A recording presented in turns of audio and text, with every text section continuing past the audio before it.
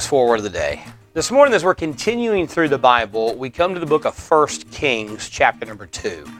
Now, in this part of the Bible, David has ruled the nation of Israel for several decades. He's nearing the end of his life, and he's had his ups and downs. Of course, he's had his incredible victories where he defeated the Philistines and he reunited the nation of Israel under his leadership. He's had his falls with Bathsheba. He's had his struggles with Absalom trying to take over the throne. He's had different kind of insurgencies that he's dealt with.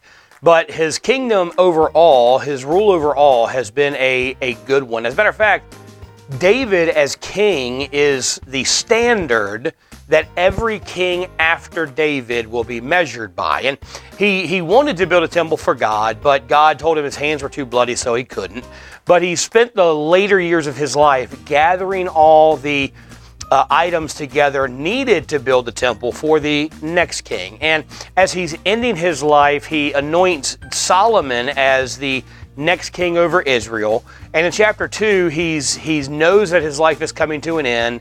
Solomon is king now, and he is giving Solomon kind of his last piece of advice before he dies. Look what he says starting in verse number 2. I go the way of all the earth.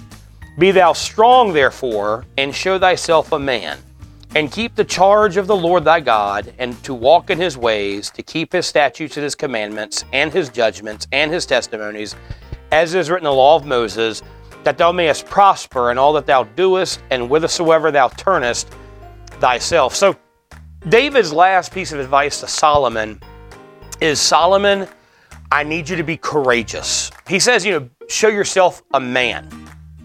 And what he's saying here, because this applies to men and women, is whenever temptations come to not be faithful to God, whenever temptations come to do something that's opposed to God's word or it's not in God's will, and you're going to feel pressure from that, not just from the world's temptations, but there'll be people who will make you feel ashamed of being a Christian or ashamed of following God. Be courageous and follow God. I mean, look what he says. Keep the charge of the Lord thy God, to walk in his ways. That's a word for a paraphrase for the word of God. To keep his statutes, his commandments, his judgments, his testimonies, and listen to what is written in the law of Moses. So throughout David's entire charge here is, Solomon, be courageous. And how you be courageous is you obey the word of God. You stay faithful to the word of God. Now, why is that so important? He says at the end of the verse, that you may prosper in everything you do and wherever you turn yourself. He says, Solomon, if you want to be successful, if you want to be prosperous, then you have to obey the word of God. You have to be courageous enough to, when it doesn't make sense, to when everyone is against you, to when you want to do your own thing in your own will in your own way, that you obey the word of God. Now, when he's talking about prosperous, he's not talking, hey, Solomon, if you obey the word of God, you'll have, great health and unlimited wealth and everything will go perfect for you. But he's saying, Solomon, if you stay faithful and you stay courageous to the word of God and you obey God and you walk with God, your life will have meaning and purpose, and you will prosper in your relationship with God. And David knew this better than anybody. He was not allowed to build the temple of God because of his sin with Bathsheba and Uriah.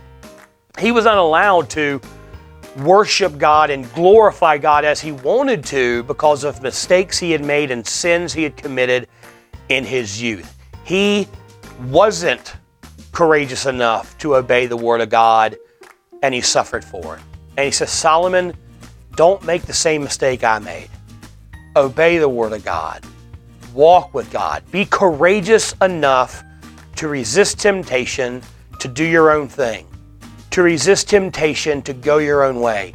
Follow God, and your life will have purpose. That's what we need to do in our lives today.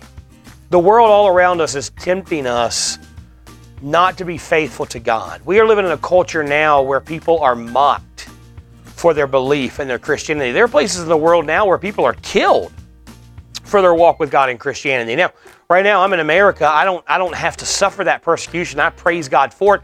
But I know there are brothers and sisters in Christ all over the world who have to deal with that kind of temptation to not be faithful to God, to not be faithful to read the Bible and study the Bible and preach the Bible and share the gospel. They are tempted to not do that, because if they do, they could suffer persecution for it.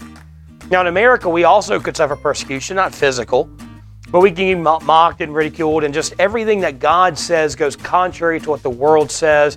And it's very easy to say, you know what, I'm going to do this instead of what God says. And David says, be courageous enough to obey the word of God and walk with God no matter what. That's what we need in Christianity today. Courageous Christians who will stand up and say, I don't care what the world says. I don't care what my flesh says. I don't care what I want to do.